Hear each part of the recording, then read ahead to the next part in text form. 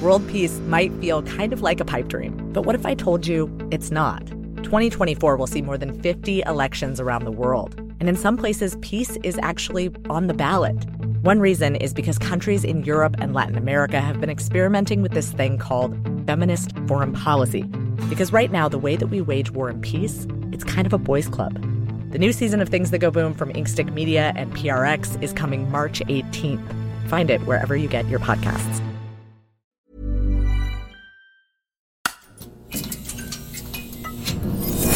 The Economist. Justice really only works in a system where people, political parties, and leaders play by the rules. When the system works, crime, ideally, is followed by punishment. But what happens when the system is challenged? When order is replaced first by disorder and chaos, then by lies, and then war. I'm Ore Ogunbiyi, and you're listening to The Weekend Intelligence. In this episode, a tale about a nation's search for answers and justice. For nearly 10 years, The Economist's Noah Snyder has been following the story of Mh17, the passenger plane shot down over eastern Ukraine on July 17, 2014. All 298 people on board died. From the day the plane crashed into the sunflower fields of eastern Ukraine to the trial in the Netherlands last year, Noah has been reporting on the fate of Mh17. A fate that matters to the fragile order which governs over us all.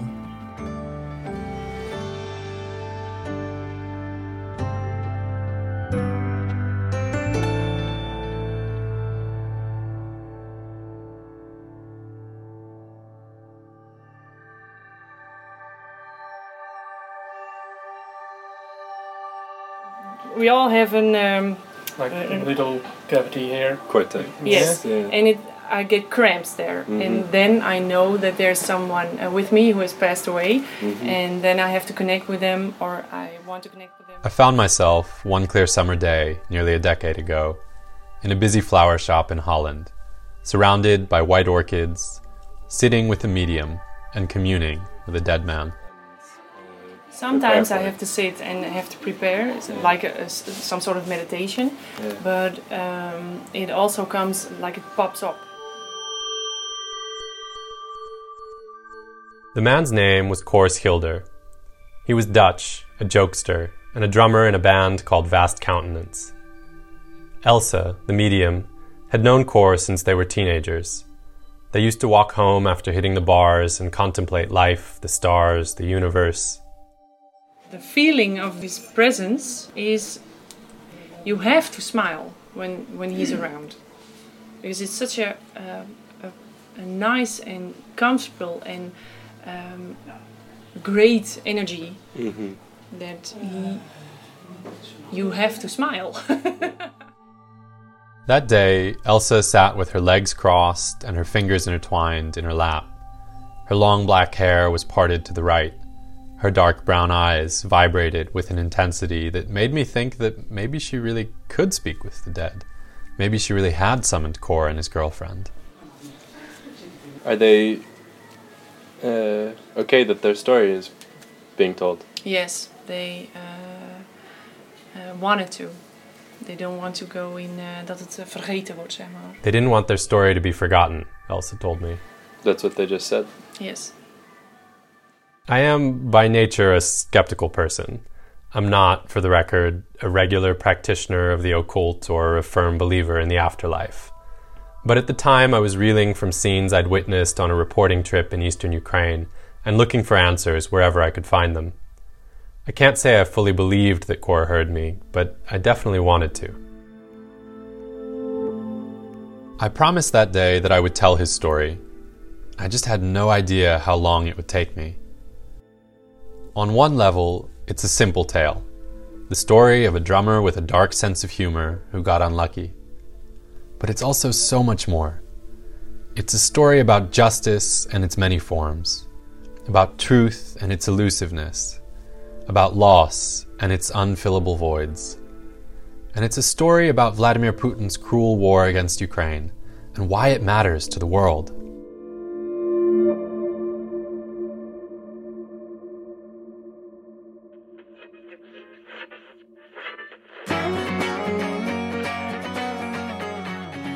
In the summer of 2014, things were looking up for Kåre Schilder and his girlfriend, Mh17. They just bought a new house. Nilce's flower business was taking off. The couple were planning a holiday to Bali. They loved to travel, but figured this would be their last big trip before settling down and starting a family. They bought tickets for a flight on Malaysia Airlines. Kåre's friends ribbed him about it. A plane from the same airline, flight Mh17, had just disappeared somewhere over Asia, never to be found. Kåre laughed it off, though. It's typically his kind of humor. Joke to the people who were asking. Yeah. Johan Molinar and Kåre were bandmates in Vast Countenance. They'd been jamming together since they were teenagers. When you play so long together, you really feel each other very well. He really was very good at the how do you call it? Well, the choir singing, the second voice, the harmonies. Yeah. I'll be your torch when the darkness sets in. I'll lead you safely back home. As Kåre's departure approached, the band was in the middle of recording its third album. He'd laid down a bunch of new drum tracks. He was stoked about their new songs. That's what we were doing, and we were enthusiastically doing until 17th of July. Yeah. 11 days before Kåre's trip, the band played a small show, an acoustic set for Johan's father's birthday party. It was the last gig of the band with Kåre as drummer. Then, on July 17th, 2014, at 11:03 a.m. Amsterdam time, Kåre, ever the comedian, posted on Facebook from gate G3 at Schiphol Airport. "If it disappears, this is how it looked," he wrote, under a picture of a Boeing 777 with the blue and red stripes of Malaysia Airlines. It was typically Kåre, he was always a fun guy, he was always making jokes at everything. Friends commented on the post and wished him well. "Happy holidays. No silly things, though. Don't tempt the gods," one wrote. Many of the other passengers had similar plans. Elsemiek de Borst packed a purple suitcase and set out that day with her mother, stepfather, and half-brother for a holiday in Malaysia. She was 17 and was nearing the end of high school. She liked to play the piano, and she dreamt of one day maybe becoming an architect. But first came summer break. As she left that morning, she messaged her dad, Hans. She sent me a WhatsApp. We are leaving at 9. The taxi is coming here at 9 o'clock, and at 12 o'clock we fly. Bye-bye.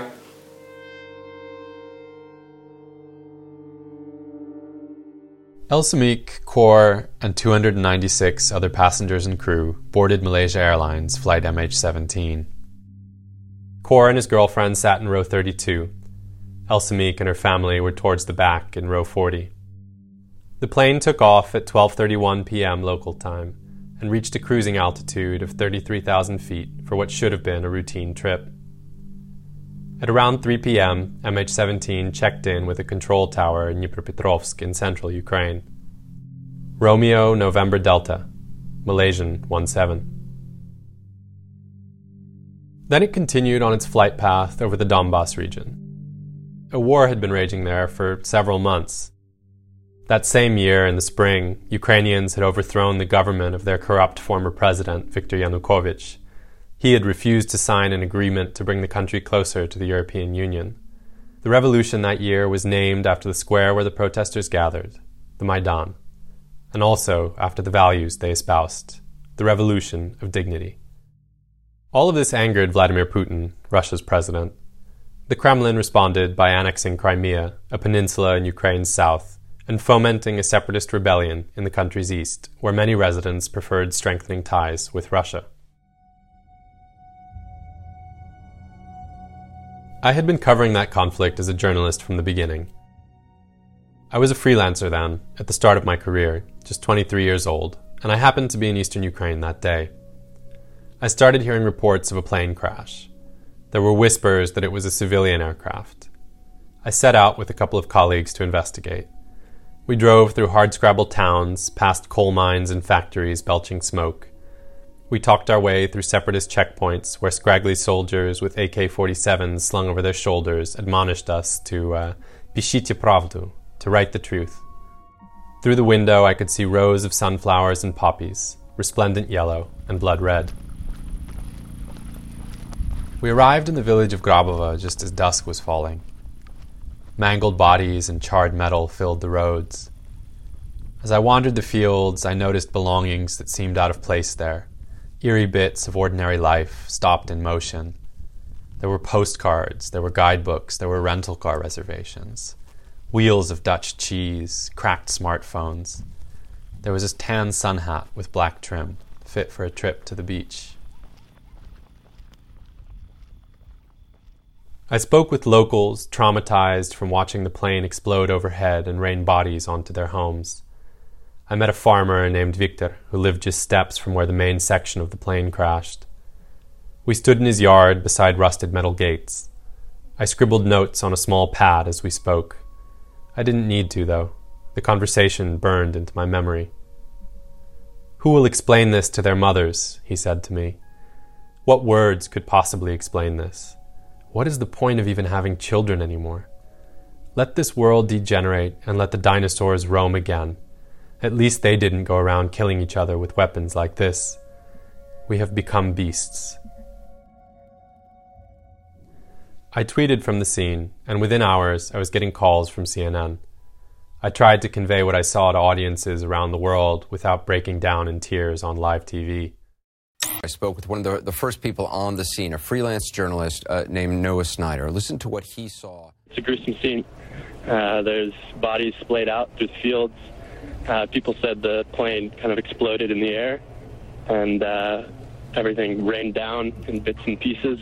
The plane itself, the people inside. The news reached Holland quickly. Johan, Cor's bandmate, was driving home from work. It was high summer and the sun was shining, and first I heard a radio flash, that the plane had gone down, probably a Dutch plane. Mm-hmm. And then people started calling, asking questions. Do you know what time Cor was flying? And when I got home around 6, straight away it was clear that they were on the plane, and that everybody had passed away. Well, then it was a really, really, really strange time. The world collapses underneath you. Hans de Boers, Elzemiek's father, was on his couch, eyes glued to the Tour de France on TV. And a friend of mine called, "You have to look at the news because plane is shot down." And he knew Elzemiek was going to Malaysia, but he didn't know exactly which plane. But I had contact with her that morning. Mm-hmm. So I knew on the text, saw immediately that it was wrong. There was only one plane to Kuala Lumpur.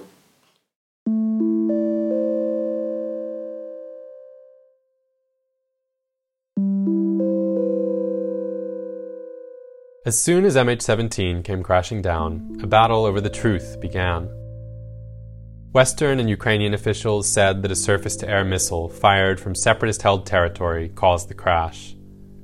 Vladimir Putin, who at the time denied any involvement in the conflict in Ukraine, blamed the authorities in Kyiv. There was a moment when it seemed that the tragedy might open the world's eyes to Russian aggression. The sheer unbelievability of a passenger plane filled with innocent holidaygoers being shot out of the sky. If anything could galvanize global action to pressure Putin and stop the fighting, this was it. World leaders chimed in. Barack Obama, then America's president, made a somber speech at the White House. This certainly will be a wake-up call for Europe and the world that there are consequences to an escalating conflict in eastern Ukraine. A few months later, Tony Abbott, the Prime Minister of Australia, which lost 38 of its citizens aboard Mh17, pledged to aggressively confront Putin about the downing, using the metaphor of a tough move from Australian football. I'm going to shirt front Mr. Putin You bet I am. I am going to be saying to Mr. Putin, Australians were murdered. They were murdered by Russian-backed rebels using Russian-supplied equipment. But the world quickly moved on. The news cycle shifted to the next tragedy. America and Europe imposed a round of limp sanctions. Russia continued its advances in eastern Ukraine, eventually forcing the Ukrainian government to sign a poisoned peace agreement in Minsk in early 2015. The West breathed a sigh of relief and returned largely to business as usual with Russia. Nord Stream 2, a new gas pipeline connecting Russia and Germany, was launched just a year after the crash.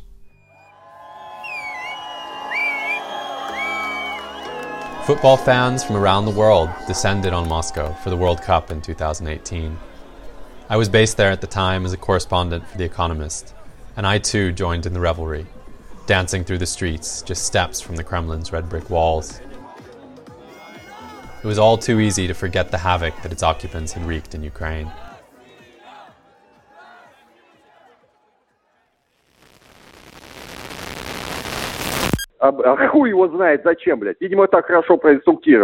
When it became clear that a passenger plane had been downed, Igor Girkin knew that he had a mess on his hands.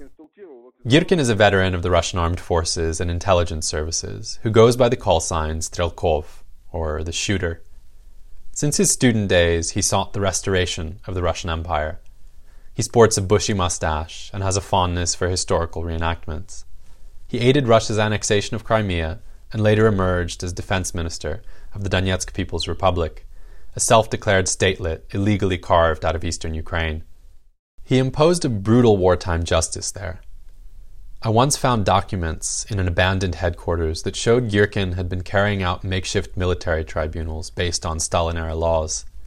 He was sentencing people to death for offenses as minor as stealing a pair of pants and 2 shirts. Алло, Игорь, передаю.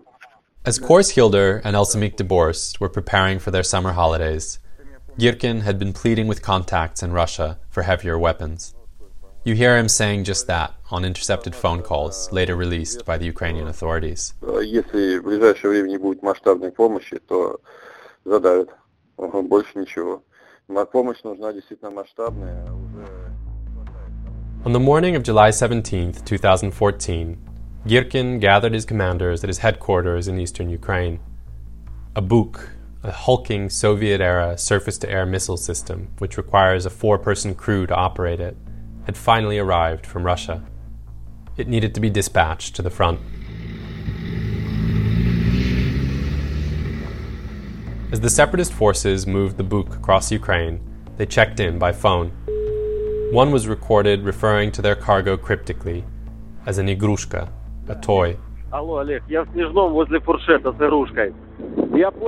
That afternoon, a social media page, believed to be operated by Girkin's supporters, posted a triumphant dispatch. They had downed a Ukrainian military plane near Snizhnoye, a city next to Grabova. They edited the post soon after to remove any mention of it. Later that day, Sergei Dubinsky, one of Girkin's deputies, tried to convince him that a Ukrainian fighter jet had shot down Mh17. His men, he told Girkin, had only hit the Ukrainian jet in response. In the call, Girkin expressed skepticism of that version of events. He pressed Dubinsky throughout the night to make sure that the technika, the equipment, made it back to Russia.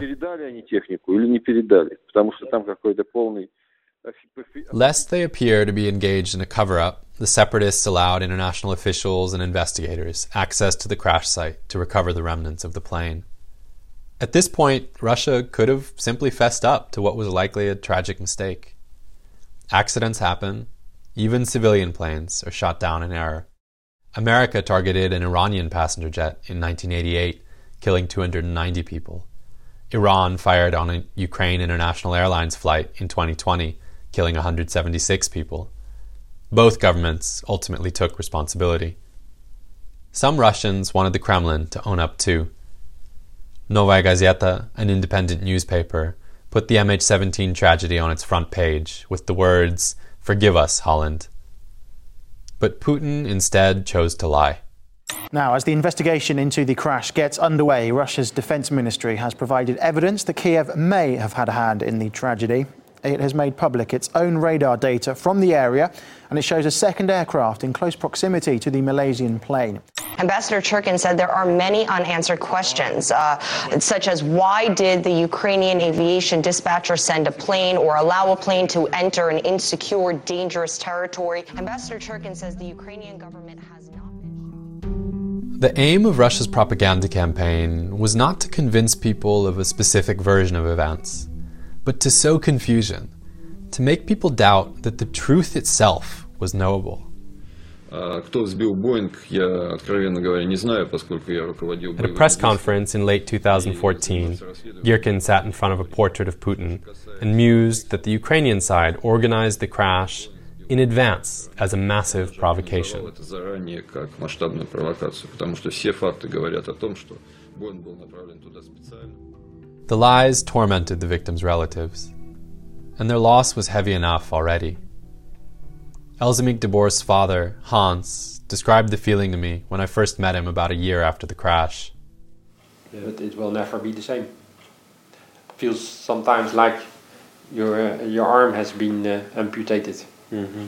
I don't know how that is, but it must be the same. A bit of your body is gone. And I can compare it quite good, because in May my father died. Now you could accept that right away. He was fighting a few months. It was okay like this. But this you can never accept. You can only get used to the thing that she's not here anymore. Funerals had to be organized, often more than once, as many bodies came back in pieces. Belongings had to be reclaimed. Hans received Elzemik's passport and boarding card completely intact, as well as a ring she was wearing that day. And this was her ring. What is it? Else. She got it from her grandma. So I got this back. Mm-hmm. She was identified on her ring and on her teeth. So that's a special ring for me. Amidst the grief, many of the victims' loved ones placed their faith in the justice system to deliver answers. At the same time, they wondered whether they could ever be satisfied. Nah. Yeah, I think I can now say I will be disappointed. Because what will be in there, it is a Buk missile, and it was launched from the Snizhne village. Yeah. That's the proof, and we have photos of it, and we have this and that proof. But, yeah, and what's the next step?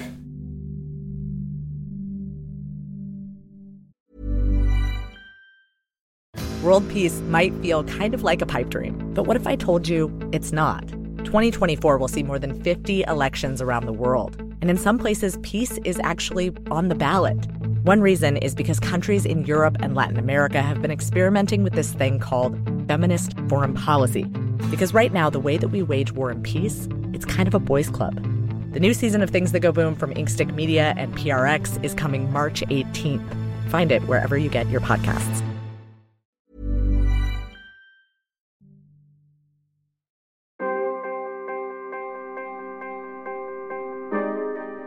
As the world's attention shifted away from the gory scenes at the crash site, the wheels of justice quietly cranked into action. Several national and international bodies circled the tragedy. A joint investigative team, or JIT, was set up on the 7th of August 2014 by Australia, Belgium, Malaysia, the Netherlands, and Ukraine. The various officials and investigators had to recover remains, collect evidence, analyze the cause of the crash, and determine who bore responsibility. This was, understandably, not simple. For me, this part of the story begins with Alexander Hug. I was born in the very far eastern part of the Swiss-German part of Switzerland. I was the oldest of four. Hug, a towering, unflappable man, grew up during the Cold War. He watched with hope as the Berlin Wall fell in 1989. I also remember that my parents traveled to Berlin and brought back pieces of the Berlin Wall, which I still have to this date. So it was a time where one would look forward and one felt the horizon would widen. Yet for all the heady optimism about the inevitability of liberal democracy, Hug soon saw that the continent's hard-won peace, prosperity, and order still had to be defended. No one I know embodies the idea of a rules-based international order quite like Hug. I first met him in the early days of the fighting in eastern Ukraine, where he was monitoring the situation for the OSCE, the Organization for Security and Cooperation in Europe. They'd dispatched a monitoring mission after the Maidan Revolution. Hug had to lead his colleagues through the unenviable task of impartially documenting an increasingly chaotic situation, despite having a narrow mandate and no arms of their own. I often describe that we have first seen demonstrators with posters, then these demonstrators had wooden sticks, they turned into metal sticks, then those metal sticks turned into sidearms, those sidearms into Kalashnikovs, the Kalashnikovs into mortars, they into multiple launch rocket system, and it happened in very rapid sequence during that specific time. On the day of the crash, Hug and his team flew by helicopter from Kiev to eastern Ukraine, hoping to reach the crash site and record what happened. The last part of the journey took them by car, around the blown bridges and blocked roads of the war zone. We all had to wear our flak jackets. I'm a 2-meter Swiss. There was no suitable size for me. It came halfway just on top of my belly. The end of the flak jacket was there. Once Hug and his team made it to the site, they negotiated access with the jumpy separatist commanders and their Russian leaders. The OSCE mission became a conduit for the work of the various international organizations trying to investigate. They also organized the recovery and repatriation of the plane's debris and its passengers' remains. Okay, ladies and gentlemen, we have been here yesterday. I remember watching Hug give an impromptu press conference at a train station not far from the crash site. Many of the bodies were being temporarily stored there. The OSCE Special Monitoring Mission to Ukraine has now for the second time monitored the situation of the refrigerated wagons here. We have seen them opened, we have witnessed the body bags inside. The first bodies made it back to Holland a week later. Nation in mourning. This is the image of heartbreak in the Netherlands, where a bittersweet homecoming is unfolding right now. But the process dragged on for months after that. Only once the wreckage was recovered did the investigation pass into its next phase. The Dutch Safety Board, an independent body, painstakingly reconstructed the plane. And in late 2015, I traveled to Holland to hear their presentation. The international investigation into the causes of the crash has demonstrated that flight Mh17 crashed because of a 9N314M warhead detonated outside the aeroplane above the left side of the cockpit. The board's chairman stood in a large hangar with the Mh17 Boeing behind him. A patchwork of shrapnel-ridden pieces had been attached to a metal carcass. It looked a bit like a reconstructed but incomplete skeleton of a dinosaur in a natural history museum. Except these weren't fossils or facsimiles, but the same fragments I had seen in the fields of Grabova. It gave me chills. This warhead fits the kind of missile that is installed on the Buk surface-to-air missile system. The board concluded that the weapon in question was a Buk, the exact missile system that Ukraine and Western governments believed had been delivered from Russia to the separatists in eastern Ukraine just ahead of the crash. Their findings rested in part on distinctive butterfly-shaped shrapnel found inside the pilots' bodies.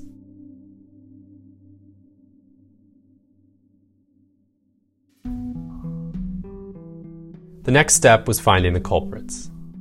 Several legal cases started, including interstate trials between Ukraine and Russia at the European Court of Human Rights. There was another one at the International Court of Justice. But the Dutch prosecutors, led by the JIT, were the ones who focused on the most vexing questions, the questions of individual criminal responsibility. Who should answer for the murder of the 298 passengers and crew? Who gave the orders to fire the Buk?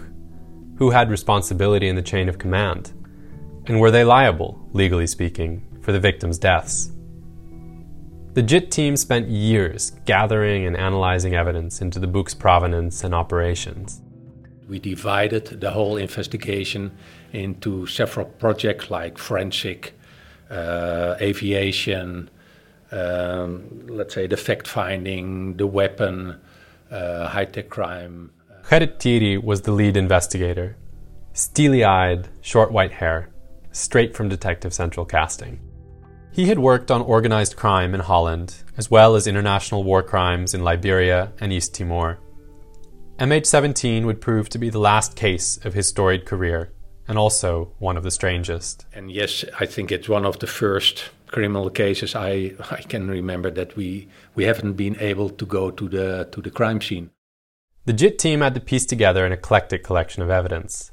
They had analysis into the debris that was recovered on site, but there were also reams of so-called open-source intelligence. It was an eye-opener how much information was available on social media, pictures, videos, tweets, Zello messages, etc. But making images and messages like that stand up in court? That would be another matter entirely. Open source information is also, of course, open to manipulation. Thierry and his team had to validate every scrap. There's a really nice example on the video. I believe it's taken in Makivka, where you see this car with the camera on board, and then they're driving and they pass, for example, the gas station, and you see the prices.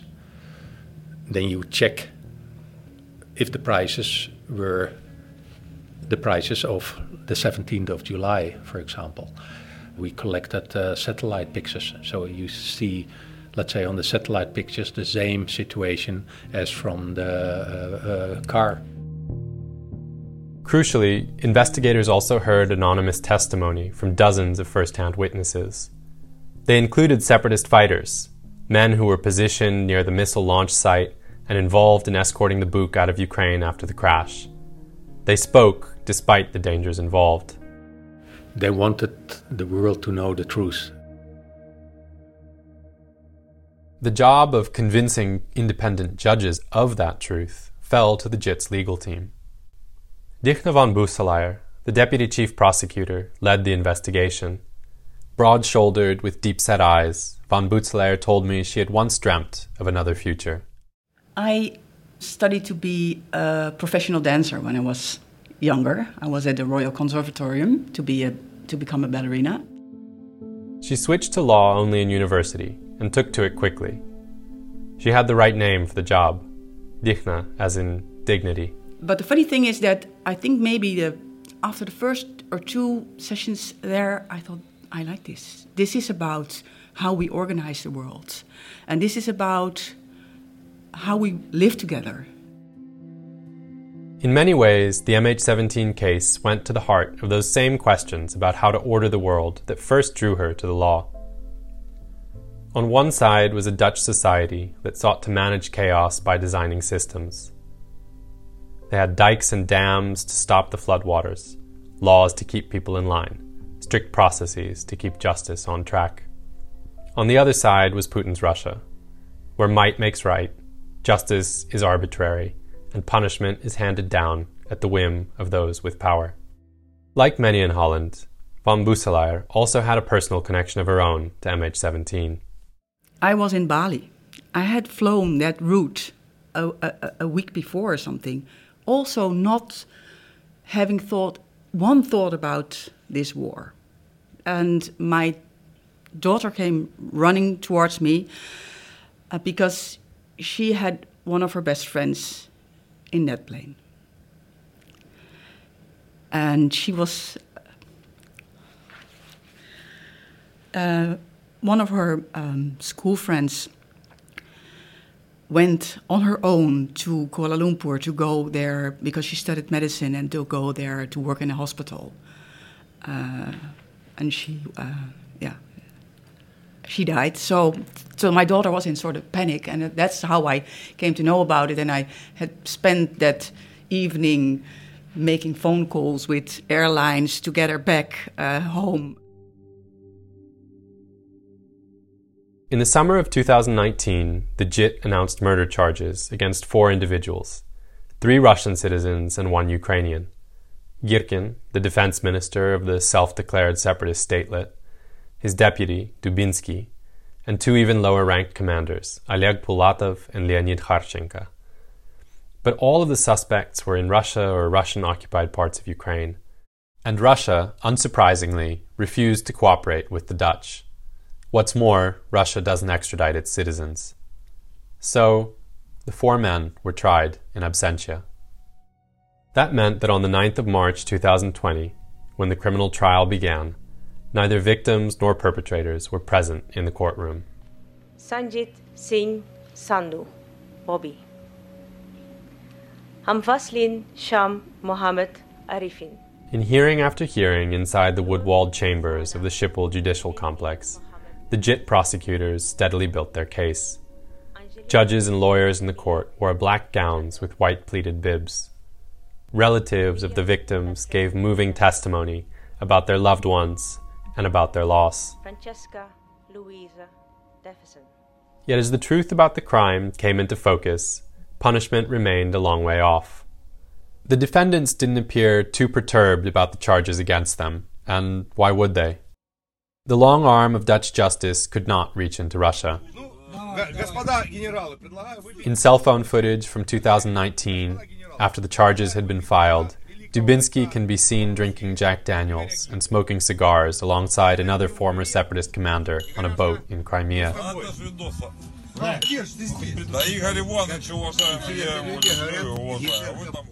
They toasted Girkin, who had become a prominent nationalist activist back in Moscow.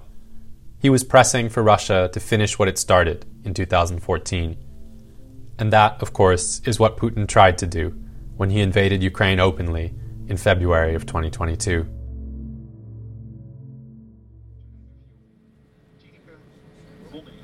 Lucas, welcome on board of this Boeing 787 destination Amsterdam.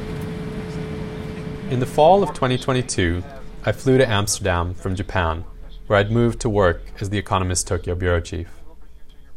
On November 17th, 8 years and 4 months after the crash, relatives, lawyers, and journalists packed the court complex to hear the verdict. The court holds the proven charges so severe and the consequences thereof so grave that it holds that only the highest possible prison sentence would be appropriate punishment in retaliation of what the accused did and what caused so much grief to so many victims and relatives.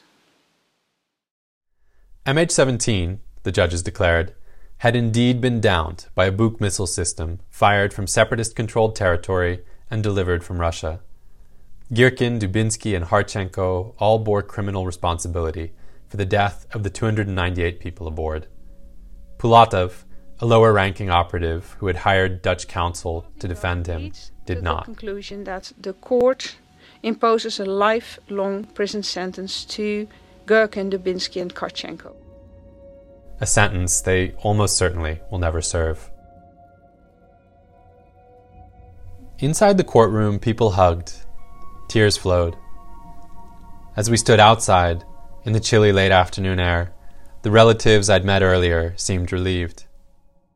Despite his earlier conviction that he would be disappointed, Hans de Borst seemed lightened, if only for a moment, in a way that he never had in the years I had known him. Does it feel satisfying? Yeah. Because justice has now been done. It's been spoken out by the only independent court we have. Now, perfect. For those involved in the legal process, like Dickne van Bosselaer, the verdict was a vindication of their work. I'm satisfied, I'm relieved, I'm happy, and happy is a strange word because, happy doesn't fit this, but, I think what the court did was that so many facts that in the way we said it happened, they said it happened. Yet at the same time, there was clearly nothing the Dutch court could say that would fill the holes the victims left behind. And in all honesty, had it even come anywhere close? I thought back to something van Bosselaer told me while the trial was still unfolding, about how justice could keep going into the future. Sometimes you hate systems, and sometimes there's also a power in systems, because this system could keep on doing this and just slowly get there. And it's step by step, and never say never, because we have time. The system has time, maybe not me as a person, but the system has time. But if this was justice, it seemed at best incomplete. I could imagine Girkin and Dubinsky raising a glass of their own that night. As I stood outside the courthouse, beside the imposing stone walls, I found myself struggling to articulate conclusions. I think in one sense, and clearly for for many of the relatives, this was a victory for that system, for that way of ordering the world. But there are still missiles flying into buildings today. I guess what I'm left wondering about is in practical terms, what does this verdict mean?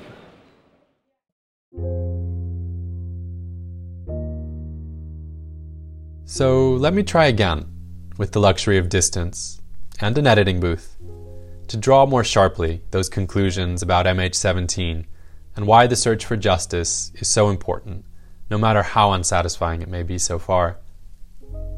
Think about it this way. Every day, thousands of planes take off and land from scores of different countries. Passengers like Kors Hilder and Elsemiek de Boers, we all get on board, feeling confident that we'll reach our destinations, no matter what might be happening on the ground below. In many ways, international air travel epitomizes the very idea of a predictable global system based on the rule of law.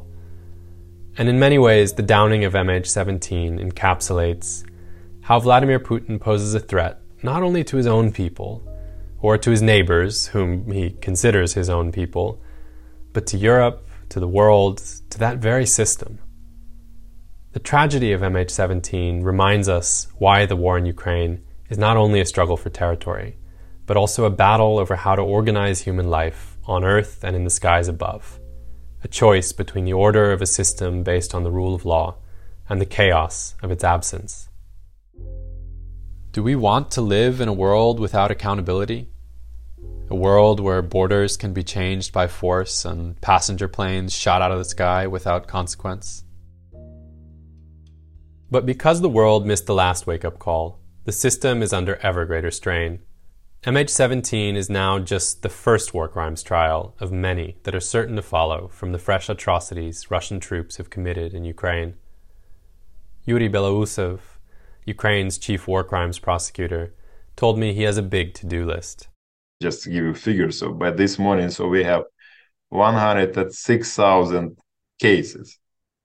So just 106,000, can you imagine the number of cases? Yes, we have. They range from the massacre of civilians in Bucha in March of 2022 to the torture of local officials in occupied territories. For his country, Belousov told me, the legal process isn't just about getting retribution. It's about what kind of nation Ukraine wants to become. We should have different standards than they have. Because if not so, we are not different. We are the same as they are, but we are telling the world that we are different. Ukrainians want to be a member of EU family. Russians, they do not want. We need to prove that we are reliable partners. On the 8th of February 2023, von Bosselaer announced that she, Thierry, and the rest of the JIT team had officially suspended their investigation. The investigation has now reached its limit. All leads have been exhausted. She stated that there are strong indications that Putin himself made the decision to supply the separatists with heavy air defense systems. But those indications didn't rise to the high bar of evidence in a court. And besides, Putin, as a head of state, couldn't for now be charged with war crimes for the downing of Mh17, at least not under Dutch law. Nevertheless, von Bosselaer still believes that time is on the system's side. We know that the answers to our questions can be found in Russia. And as we have said many times before, solving these kinds of crimes take patience and endurance. Just consider the Lockerbie case, in which a suspect was recently arrested after 34 years. In that spirit, the JIT remains dedicated to the Mh17 investigation. Just over a month later, the International Criminal Court in The Hague charged Putin himself with war crimes in connection with the deportation of children from Ukraine. While Putin is safe for as long as he stays on Russian territory, the charges shrink his world. They put him at risk of arrest if he ever visits any of the 123 countries party to the court. Justice found Igor Girkin in a roundabout way. In July of 2023, he was arrested in Russia, but not for the actual crime of downing Mh17. His offense was instead the arbitrary one of inciting extremism against the Russian state. The charges were part of a broader crackdown on nationalists who had been critical of the government for not going far enough in the war against Ukraine. Alexander Hug, the Swiss mediator, left Ukraine after the OSCE monitoring mission was disbanded in the wake of Russia's open invasion, and he currently serves as the head of the Iraq program at the International Commission on Missing Persons. He was decorated by the Dutch king for his service to the victims of Mh17. His acceptance speech carried a pointed message. Nothing we can do will ever bring back those who lost their lives on board Mh17, but surely we owe it to them to do more to stop the ongoing slaughter in Ukraine. Hans de Borst, Else Meek's father, still lives in the same house outside The Hague where I first met him in 2015. He left his job in banking. Attending to Mh17 affairs took up too much time. And anyways, dealing with clients upset over interest rates came to feel meaningless. Over the winters, he works as a ski instructor in a small Austrian village where he once taught his daughter. Vast Countenance, Core's band, plays on. They have a new drummer, and they ended up releasing the album they began recording before Core died. It's called With Muffled Drum. If I listen carefully to one of the tracks, Solitary Man, I can just make out Core's voice, there on the harmonies. What it's gonna bring, but his hopes are high. As for me, I'm recording this podcast in the winter of 2023 in a quiet office in Tokyo. There's hardly a more orderly city on earth. Every day, I enjoy walking the peaceful streets, and I try to remember how fragile that order is, how much work it takes to sustain. But I can't escape the feeling, as Putin's open war drags into its third year, that many people around the world are falling asleep again, that we are forgetting what is at stake in the sunflower fields of eastern Ukraine.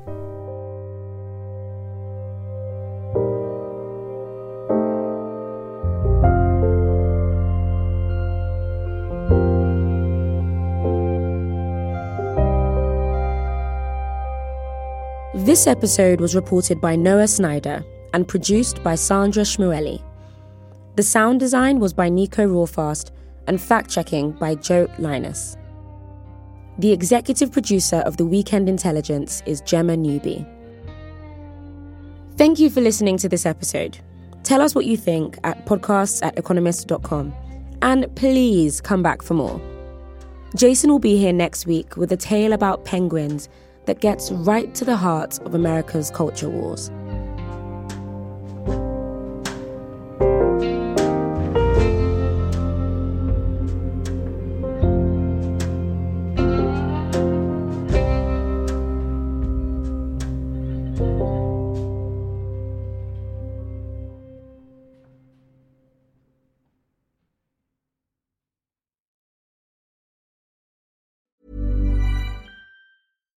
World peace might feel kind of like a pipe dream, but what if I told you it's not? 2024 will see more than 50 elections around the world, and in some places, peace is actually on the ballot. One reason is because countries in Europe and Latin America have been experimenting with this thing called feminist foreign policy. Because right now, the way that we wage war and peace, it's kind of a boys' club. The new season of Things That Go Boom from Inkstick Media and PRX is coming March 18th. Find it wherever you get your podcasts.